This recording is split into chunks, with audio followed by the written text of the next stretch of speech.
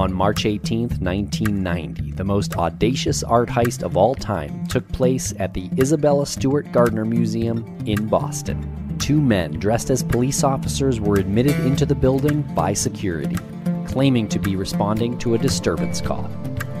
In 81 minutes, 13 pieces of art were stolen. Among the portraits, stripped from their frames, were works by Vermeer, Degas, and Rembrandt. Estimated at $500 million, the heist has been categorized as the largest and most frustrating of all time. Theories of their whereabouts and those who perpetrated the crime are abundant. In this podcast series, we will dig as deep as possible into the case, the theories, and the social and economic impact the greatest unsolved art heist of all time had on the community. This is Empty Frames.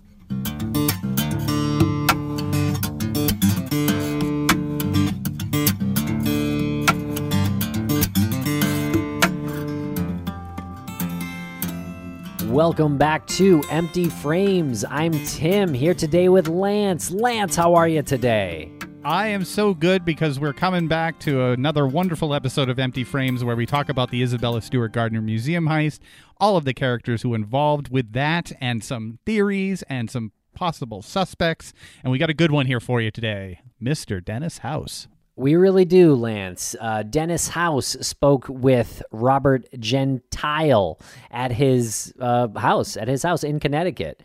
And this is a great conversation because Dennis House is a news anchor at an ABC affiliate in Connecticut, and you can check out his website at dennishouse.tv. And Lance, I feel like we just got along with Dennis House really, really well and had a great conversation. Well, he is an incredibly cool individual. Super professional. One of the most highly regarded journalists in, Connecticut, yes, but probably New England as well. He's got an incredible track record. And his interview with Mr. Gentile was so good because it spanned an entire spectrum of emotions that were surprising to me.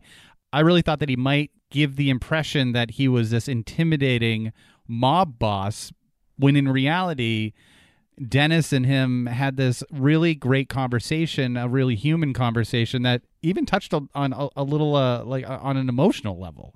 Yeah, it's a really cool conversation, and it was a great interview. Definitely check out the interview. There's a link in the show notes, or you can just Google Dennis House, Robert Gentile, and you will find it. And Lance, some sad news we've got to bring to our listeners. Actually, the very last episode that we did on Empty Frames that we released here was an interview with an art detective named Charlie Hill. And that interview was recorded in November of 2020. Charlie Hill actually passed away in February of 2021. I think, Tim, that interview will probably go down as one of my favorites because how warm and accommodating Mr. Hill was in this interview. Surprising to me that he didn't have any element of intimidation or any sort of arrogance about him, not like he should, but this is a renowned art detective. This is somebody who was a Scotland Yard detective, someone who has been involved in numerous recoveries of art and was the subject of the $1 Billion Art Hunt, which was the documentary by the BBC. Someone who, again, has experienced so much, and he was just so gracious to give us, to a limit, to a point, what we were asking, and he held back some details that he wasn't able to share just due to the investigation, but probably, again, one of the more informative and enjoyable conversations I feel, personally privileged to have had on Empty Frames, and he will be missed. Absolutely, Lance, and we've done this for going on 6 years, and I don't think we've ever interviewed someone who's passed away after, and it was so soon after we interviewed him, and we did have a great connection, and so it was a bit it's a bit sad, and I do think he left some breadcrumbs. As you said, he held back a bit. He was trying to set the record straight, it seems, about the Boston Mafia, which actually Robert Gentile kind of comes into, so make of it all what you will. This interview with Dennis House is interesting. You'll want to watch the interview with Gentile and Mr. House as well. form your own opinion on whether Mr. Gentile is being completely open or not. And Tim, this marks us coming near the end of season 3 of Empty Frames. So we don't know where it's going to go after this. We might do some episodes as we get information, but season 3 of Empty Frames is making the turn for home here. It really is. This is episode 10, Lance. I think we have 2 more contractually. And don't think we didn't see This Is a Robbery on Netflix. So we may be bringing some coverage of that documentary to these airwaves before the very last dance here, Lance. Sounds good. Well, I will be looking forward to covering that documentary. It was a fantastic documentary about the art heist. And for those of you out there who have information about the 13 works of art that were stolen from the Isabella Stewart Gardner Museum, again, we only have 2 episodes left of this season 3. Reach out to us and let's break it here.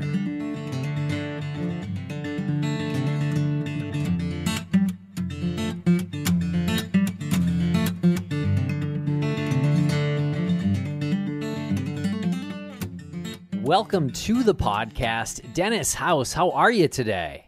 Nice to see you, Lance and Tim. Great to be here.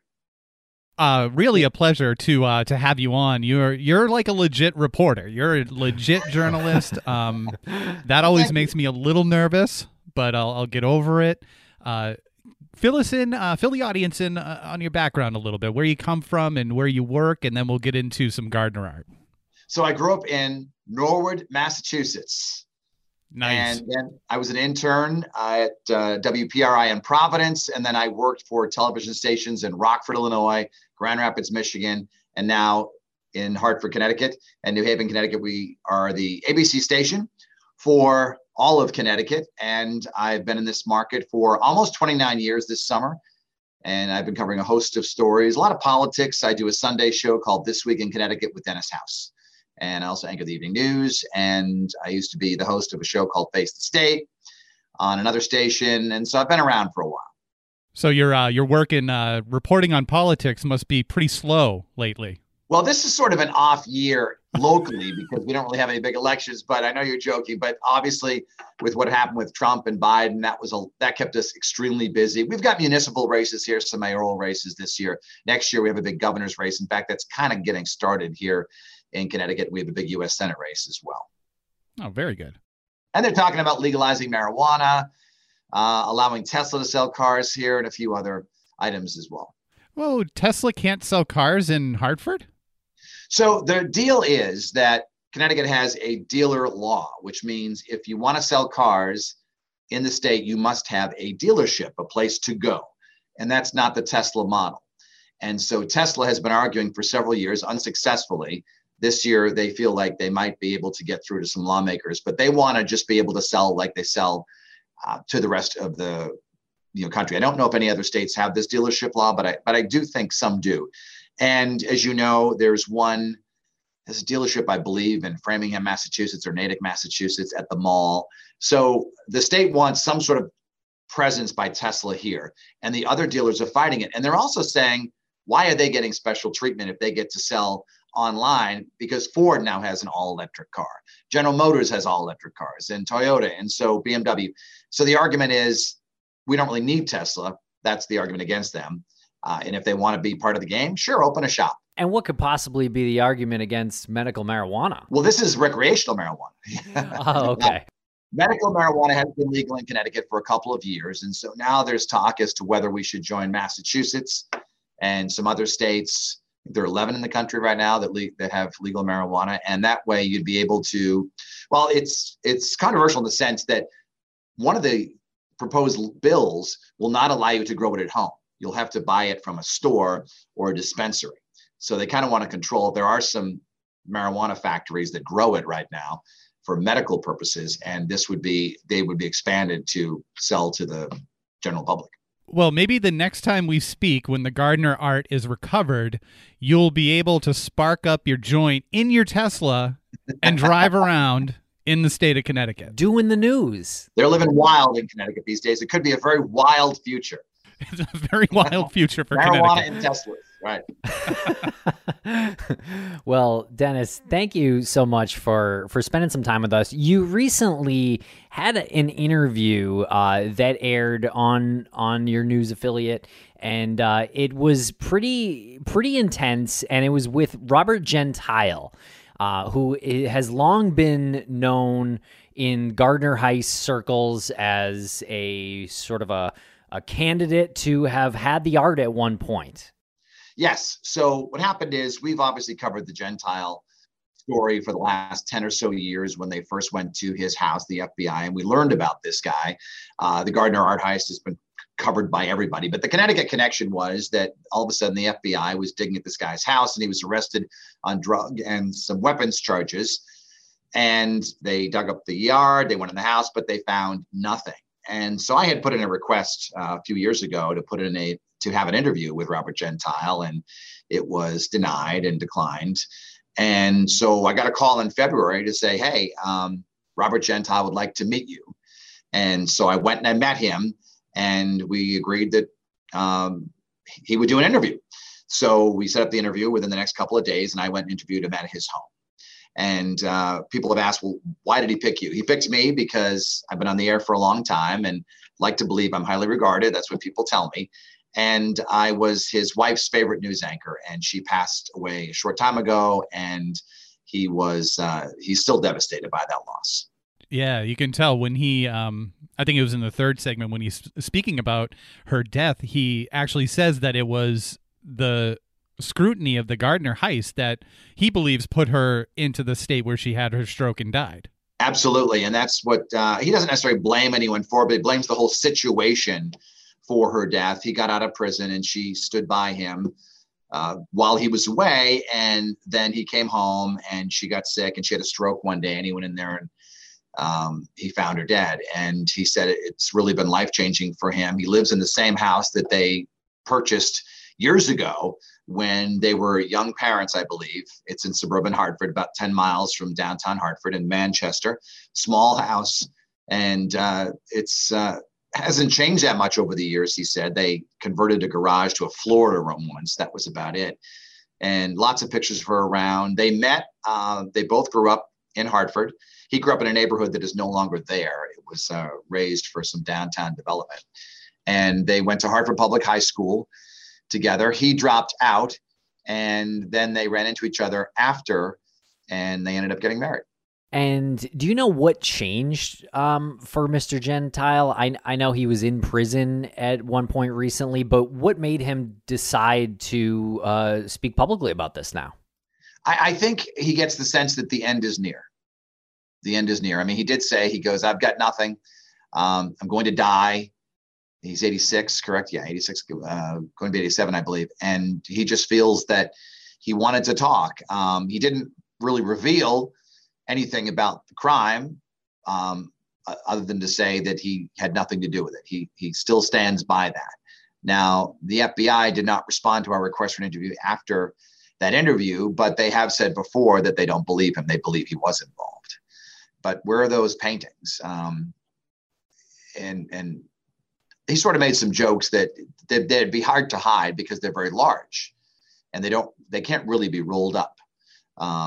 And that's why he said they couldn't be here. My house is small.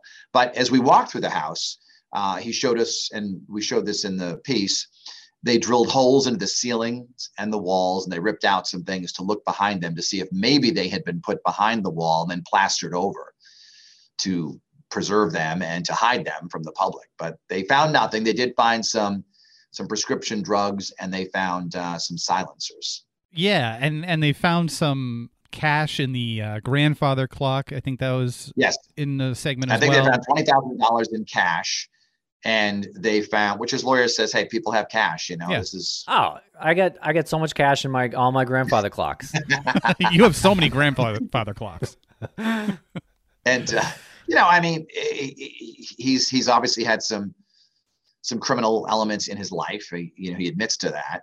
And he was arrested at a very young age. He was in a car in Hartford, and I believe they found a sawed-off shotgun. He was extremely young. He talked about his childhood a little bit. We didn't know much about this guy, who was Robert Gentile. And we learned that he owned a pool company at one point, owned a construction company at one point, was a dad, still is his grandfather to this day. And he just doesn't seem very happy, seems very sad. And I was expecting maybe that he'd reveal something, but he did not. And how did his health seem to you? I know it seemed like he wasn't breathing great, and I think he noted that. But he seemed like he was getting around okay. Did I read that incorrectly?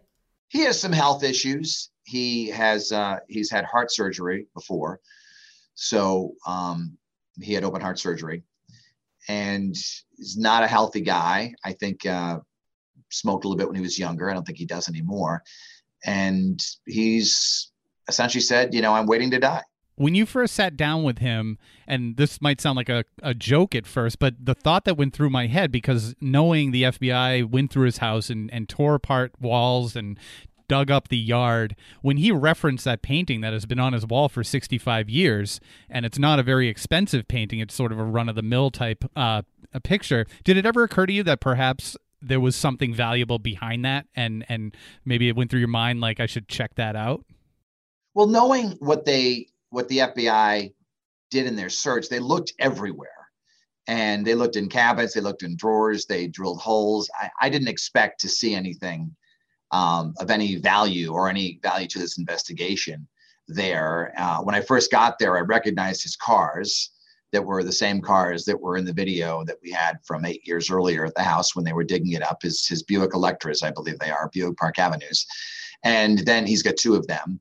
And then when I walked in, of course, I spotted the grandfather clock, and that was in one of the pieces that I had watched. And then I saw that painting on the wall, and I did ask him about it, and they said they bought it at a flea market years ago, and his wife loved it. But that's really the only thing that kind of jumped out at me was that painting right there. I mean, the house is I don't want to say typical older person's house. My grandmother's house, when she got up in years, reminded me of that. There's a lot of like things on the dining room table because you have easy access to your mail and pills and things like that. So if you didn't know anything about him, you would just think it was an ordinary senior citizen's house. And it begs the question. Like, he did say he was not healthy. He knows he's going to die. He's had a history of crime. He's been to prison. Why? And you said that the FBI doesn't believe him, that he knows what happened at some point with those paintings, and they don't believe him when he says that he didn't have anything to do with it. And he said that he didn't even know about it until later on, until the police came to his door. If he knows he's going to die and he knows something about the paintings, why wouldn't he just say, yeah, I know this, and then and almost like an FU to the cops? Because why not? Right? Let's take your listeners back to how they believe he's involved, and that is that they went up to search a home in northern Maine that belonged to a reputed mobster from Boston, Bobby Guarente. So they went to this house looking for the artwork, and it was empty. They found nothing. And then they stopped by another house of where his widow lived, Guarente's widow, and she told them that, I guess it was right after the turn of the century, that she met Gentile at Howard Johnson's restaurant in Portland, Maine. And apparently, she says her husband handed two of the paintings to Robert Gentile in the parking lot of this restaurant in Portland, Maine. So she tells the FBI this, and now they have this connection to Connecticut. And they believe that the paintings went from Boston to Maine. Not all of the paintings. They're just saying, I believe they're just saying two of them. And then down to Manchester, Connecticut, where they believe that he had them. And then they went on to, I think, Philadelphia is where they suspect that they went. And the FBI had a big news conference, and they announced it, that they now had this trail of where they believe the paintings went. Where they are now, we don't know. Now, he says he's never seen them. Was he telling me the truth? Hard to say. It's, the viewers were kind of split. Some who watched the piece thought that he wasn't telling the truth. Others thought that he was. And that if he did know something, why not? And his attorney, Ryan McGuigan, has said that Gentile was in a prison in South Carolina, as I recall. So he flew down to South Carolina because he received this call, the attorney did, that his client was going to die, was not doing very well. And so Ryan McGuigan went to there and said, do you have anything to tell me? Where are the paintings? And with tears in his eyes, Gentile said, I don't know where the paintings aren't here. I don't know where they are. So he told his attorney that. So that's all we know about Gentile's knowledge of the paintings. There's no real witness except for Guarenti's wife, who, and I asked Gentile about this, who called her bipolar and said she's got issues and said she was lying because she wanted money from the FBI. Who knows? Yeah, and I think the whole interview, did you feel like it put you in a little bit of a tough situation? Because obviously I do think some people think he was lying, and you obviously handled yourself very respectfully and professionally. Did you feel like it puts you in a weird position when you're interviewing someone like that? Well, I asked him a couple of times, and it's just not my style to beat someone up. Like, are you sure you're not lying to me? It's just not something that I would say. But I asked him a couple of times, and he had the opportunity to fess up, and if there was something to confess to, and he either has nothing to confess or he chose not to confess. Yeah. And you asked him a question at the end that was, I don't know, it might have been a stressful question just in my head watching it happen, but you referenced the fact that he said, he acknowledged that he was going to pass away soon, and you asked him what it felt like to know that once he's gone, he's going to be regarded as a mafia man, like as a gangster. What was that a pre-planned question? Were you nervous? Well, I did write down some questions, but I have often found that interviews grow organically as they are conducted. People will say certain things, and that will trigger a question. And if you're a good listener, which I'd like to believe I am, you just have to ask the question. If you go with a set list of questions and they say something that kind of takes you down a different trail and you don't follow up on that, then you're not really paying attention. But so, I was planning on asking how he plans on being remembered. He has several photo albums, several scrapbooks, and in them he has saved some of the articles in which he's called reputed mobster from Manchester, house searched, goes to jail. And so he's saved some of these articles, and he's got a ton of pictures of his life and of his kids and his travels and things he did. No pictures of Bobby Guarenti. I really wanted one of those, but he could not. And but yeah, it was, he knows that when he dies, the headline is going to say reputed gangster dies. And he didn't really care. His response was, well, basically, what can I do? What can I do? That's not me. He also denies that he was even in the mafia. Yes. And that's just, that was one of the questions I asked him. Now, again, some law enforcement officials will disagree with what he had to say. What's his connection to the Philadelphia mob? Because that was what he was. He was part of the Philadelphia mob family, right? Yeah, I'm not really sure how that all works in terms of the mob world, but apparently there is some connection to the Philadelphia mafia and then the New York mafia into Hartford. And I think the Hartford mafia was smaller from what I understand. And there were some links. Guarenti was part of the Boston group. Oh, I see. So it was like Philadelphia was like the main family head, and then they had branches? I'm not quite certain of exactly how it all worked, but he denied any involvement. And again, the FBI did not want to talk when we reached out to them about this. They've speculated before about some of the connections. And we'll be right back after a quick word from our sponsors. Thanks to our sponsors, and now we're back to the program. Well, you mentioned his children, and I guess one thing that he would be very aware of and want to protect would be his family when he's gone. So, in my head, not being in his situation, never been a part of a mafia syndicate, I'm thinking, well, what does he have to lose? And he's probably thinking, oh, well, I have a lot to lose if I say, yeah, I was part of the mob in Philly. I was a member. I represented the Connecticut branch of that. And yeah, those paintings, I knew where those went. I'm sure he's thinking about some repercussions for his family once he's gone. Does that sound like something that's reasonable? Yeah, apparently, so his daughter passed away. His son owns the house where he lives in. And I believe that they just signed it over to him so that at least the dad would have some place to live that nobody could take away from him now that it's owned by the son. And so he lives there, and he says he doesn't have any money, and he lives a very simple life. Some people bring him groceries periodically, some of his friends, his son, I believe. And his son lives nearby. And obviously the name Gentile, when you hear about it, people know. And I know some, after I did the story, guys, I had a lot of, emails and some social media posts from people. Oh yeah, his son lives near me. Nice guy, that sort of thing. Yeah.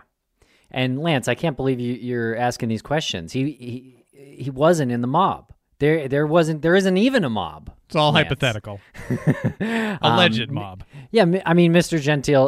Gentiles, he does say, "Prove I'm lying" at one point, which is what all innocent people say. And then he said, "I never saw nothing," which is, of course, famous double negative. But why did he have the piece of paper that had like street prices for these paintings? Yeah. So the two pieces of evidence, if you will, that were found when they raided his house, when they went through his house, was a piece of paper that listed the prices of what these paintings would sell for on the black market. And we did put it on TV here. It's a bad photo of this list that was seized by the FBI, but it's really all we have. And as you know, the value has grown. I believe when they were stolen, people said they were worth $250 million. Now they're worth about $750,000 from what I understand. And so I asked him, I said, why do you have this list? And he also had a newspaper that I think was the Boston Herald that detailed the article of the heist back in March of 1991. And I asked him why he had it. He said, his friend gave it to him. I collect a lot of stuff. And honestly, I probably don't have the patience to be an FBI agent because he had a lot of stuff in his house. There was a lot of stuff. There were a lot of piles and things and papers and pictures and just stuff everywhere. And to go through everything takes a lot of patience. And I don't know how they do it, but that's what they do. So they found these two things and they were in the basement. And that was at first glance, probably, I think the list was tucked in the newspaper, as I recall reading. And so that's probably how they found it. I think if they just found the list lying around, they'd be like, oh, what's that? Interesting.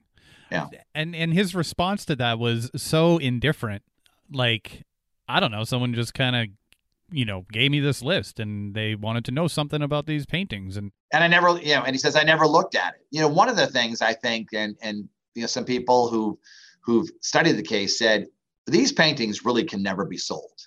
There's no big money to be had from them because someone's going to spill the beans as to where they are. And if he made any money off these paintings, I don't know where that money went to. And maybe it wasn't that much money. I speculating here, let's say that he did have them, he sold them. Certainly he didn't get anywhere near that value because that money appears to be nowhere. Right. Because he's certainly not living that type of life. Why would you? And he also said to me, he goes, if I knew where they were, wouldn't I say so that I could get this reward? You have to believe him. I do feel like in totality, I think. Like, I don't think he knows where the paintings are, Yeah, I'm not sure he knows where the paintings are. But there are some who really believe that for a while he did. Yeah. Or at least some of them. I could believe that for a period of time, yeah. Even some of the articles, some of the podcasts, some of the movies, and all the stuff, the documentaries I've watched and read about this, there's speculation that the paintings were split up and went different directions. That the likelihood of them all being together is not very high. Oh, so that's interesting because I'm on the I'm on the side of the fence that I believe that they are all together, because if they were split up, that was just more of an opportunity for one of them to pop up here and one of them to pop up there. Them being all together in one spot, it makes a little more sense in my head because none of them have ever been seen in a credible manner. Well, the FBI said that the woman in Maine said there were only 2 paintings that were handed over, and to hand over all, what were there, 13 items taken? Yeah. So, just the practical nature of that, to hand those over in a Howard Johnson's parking lot, that just, couldn't have happened. So she recognized one of the paintings, I believe was the one, and it's escaping me now, a Vermeer. I think she said that might have been one of them, or the landscape or something. I can't remember, but there was one of them that she described it to the FBI. But they said there were, the accounts of what happened in Maine are that there are only two paintings. Right. And if they were split up, I do feel like that's kind of a likely story that you'd get afterwards. You'd get rumors, you get one person saying one thing, and you'd get some person saying the complete opposite thing. So to me, that aspect of it could completely check out if they were split up. Yeah, they have been, it's interesting. There have been reports from all over the world, sightings and tips or whatever about this crime. And here it is, the 30th anniversary. And we had a lot of, I'm just waving to someone who's watching me do we are in a live television station where stuff's always happening. And that's what happened. Yeah, I'm on a podcast. But the FBI didn't really say anything this 30th anniversary. And the museum didn't say anything at all for the 30th anniversary. And there were some significant developments in the investigation. And number one is ours, the fact that Robert Gentile, who's never spoken to anybody, finally gave an interview. And that there was, your podcast, there's a documentary out that came out April 4th. So there's a lot of buzz about this, and yet they were very, very silent. Interesting. I wonder if that silence says something more than them releasing a statement. Maybe there is something that's happening behind the scenes that we don't know about. I'd like to think so. Yeah, I mean, it's possible that they're, maybe they're closing in on something. I don't really know. They've had so many dead ends, so many leads that have led to nothing in 30 years. And look what's happened in 30 years. The woman who was the curator at the time, she gave an interview not too long ago, and she doesn't even work there anymore. I mean, this has really dominated people's lives. Yeah, for sure. Every time you go to that museum, you see those empty frames. I love rolling these scenarios around, especially these ones where the FBI is involved, where the exchange happens between Guarente and Gentile, and it's two paintings. It's reported by a third party who is apparently bipolar, according to Gentile. Mm-hmm. And I'd like to roll these scenarios around in my head. Like, what was the trade-off there? If that happened, what was the trade-off? I'm going to give you these two paintings. I have access to these two paintings. He's obviously not doing it for money, because we see how he lives now. Was it for protection? Was it because we all know that those paintings were way too hot to do anything with almost instantly, and anyone who's going to sell those was putting themselves in direct danger. So I'm just like, has any scenario or a hypothesis crossed your mind about like what was that trade-off? Well, I've thought about this. Like, let's say that he had the paintings and maybe they were transferred to someone right away when he got to the house before the FBI even knew that they had been there, and they disappeared. So, let's say he met and there was some exchange of cash, let's just say hypothetically speaking, and that the pictures spent very little time in his house and they were gone. The pictures, as he calls them, they're paintings. And also too, the vast majority of people might not be able to tell expensive art from cheap art. And who knows, it's possible that it was, along the way, someone gave that to like an aunt or something. Hey, you hang this up and she's never going to, this ignorance. Maybe she didn't know what it was and she hung it up. Who knows? Maybe it's still there. It's like, years ago, I had a friend who was, this is, kind of a funny story, but, he grew some marijuana in the mother's flower garden because he knew that it would be cared for and fertilized and watered and by her. And she didn't really know what it was. So, it's possible. These paintings are highly publicized, but there are people who don't know anything about the Gardner art heist. There are some people who, as soon as the documentary comes on, they change the channel. They're not interested in it, or they don't find the story interesting. So maybe they've seen the painting and just didn't even recognize it. A couple of them that were stolen are pretty large. So that's not something. That's another thing too. Like, it takes some doing to sell these and to transport something so huge. There was that Boston Herald reporter who said that he saw one of them. Remember? Yeah, Tom Mashberg. He described it, but then later, I think the FBI kind of dismissed it because they don't believe it was the right size or it was rolled up, right? Yeah. He described tubes where you roll up paintings and you put them in the tubes, and that's what he was shown. And then they unrolled Storm on the Sea of Galilee, and the FBI and other art experts were like, "Yeah, you're not going to roll that up in the first place." Not the way he described it. Yeah, that it couldn't be rolled. I mean, it could be probably, but you destroy it. He would have said like, it. Yeah. Or you might have paint chips that you could use as a proof of life and send to the gardener. Which is and sadly too, we know things get destroyed through life.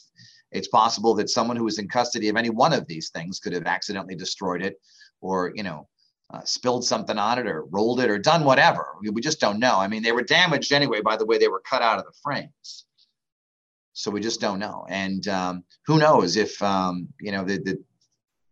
suppose it's possible that if someone had the paintings and they were freaking out about having them, that they just destroyed them.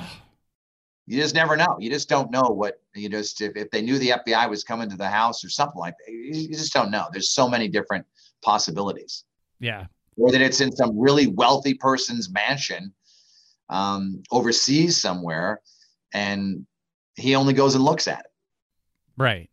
I think that's my worst case scenario, is that the second they found out how valuable these were, they went in and they didn't understand what they were taking, right? And then they find out like how much value was being placed on them, and then the value is like rapidly increasing over the years. My worst scenario is that they're just like, throw it in the river and just get rid of it. It's too much, get rid of it. Yeah, and so many of the people involved, said to be involved in this crime, are dead. So, it's possible that the answers to some of these questions are just gone forever. We just don't know. But you're right. It was one of those things that art lovers knew that museum, but by all accounts, it was fairly easy to steal from. I believe there's some reports that they cased the joint before, they'd walked through it. They got in fairly easily. I think one of my favorite theories is that either the artwork is still in the building, because we were talking about how large these pieces were to move, or it's in storage in another museum, like the MFA or something. Somehow it was put into storage because I just like that. I just like that ending. I like the ending where someone's going through, some art historian or the person in charge of keeping the art in storage is going through, and they're like, "What's this?" Lance, I'm a big fan of happy endings too. So I would love to see this art returned, and I'd love to believe that it's in someone's place right now. And who knows? It's possible at the time. You're right. Maybe it was stored by someone who didn't know what it was, and that person might have died. And someday when, it's interesting, like people leave old cars in their garage, they cover them up, and then the aunt dies and they forget about it. They go in the barn 20 years later. Oh, look at this old Hudson that was stored by Nana. There's so many different possibilities, but everyone is optimistic that the paintings are still out there somewhere.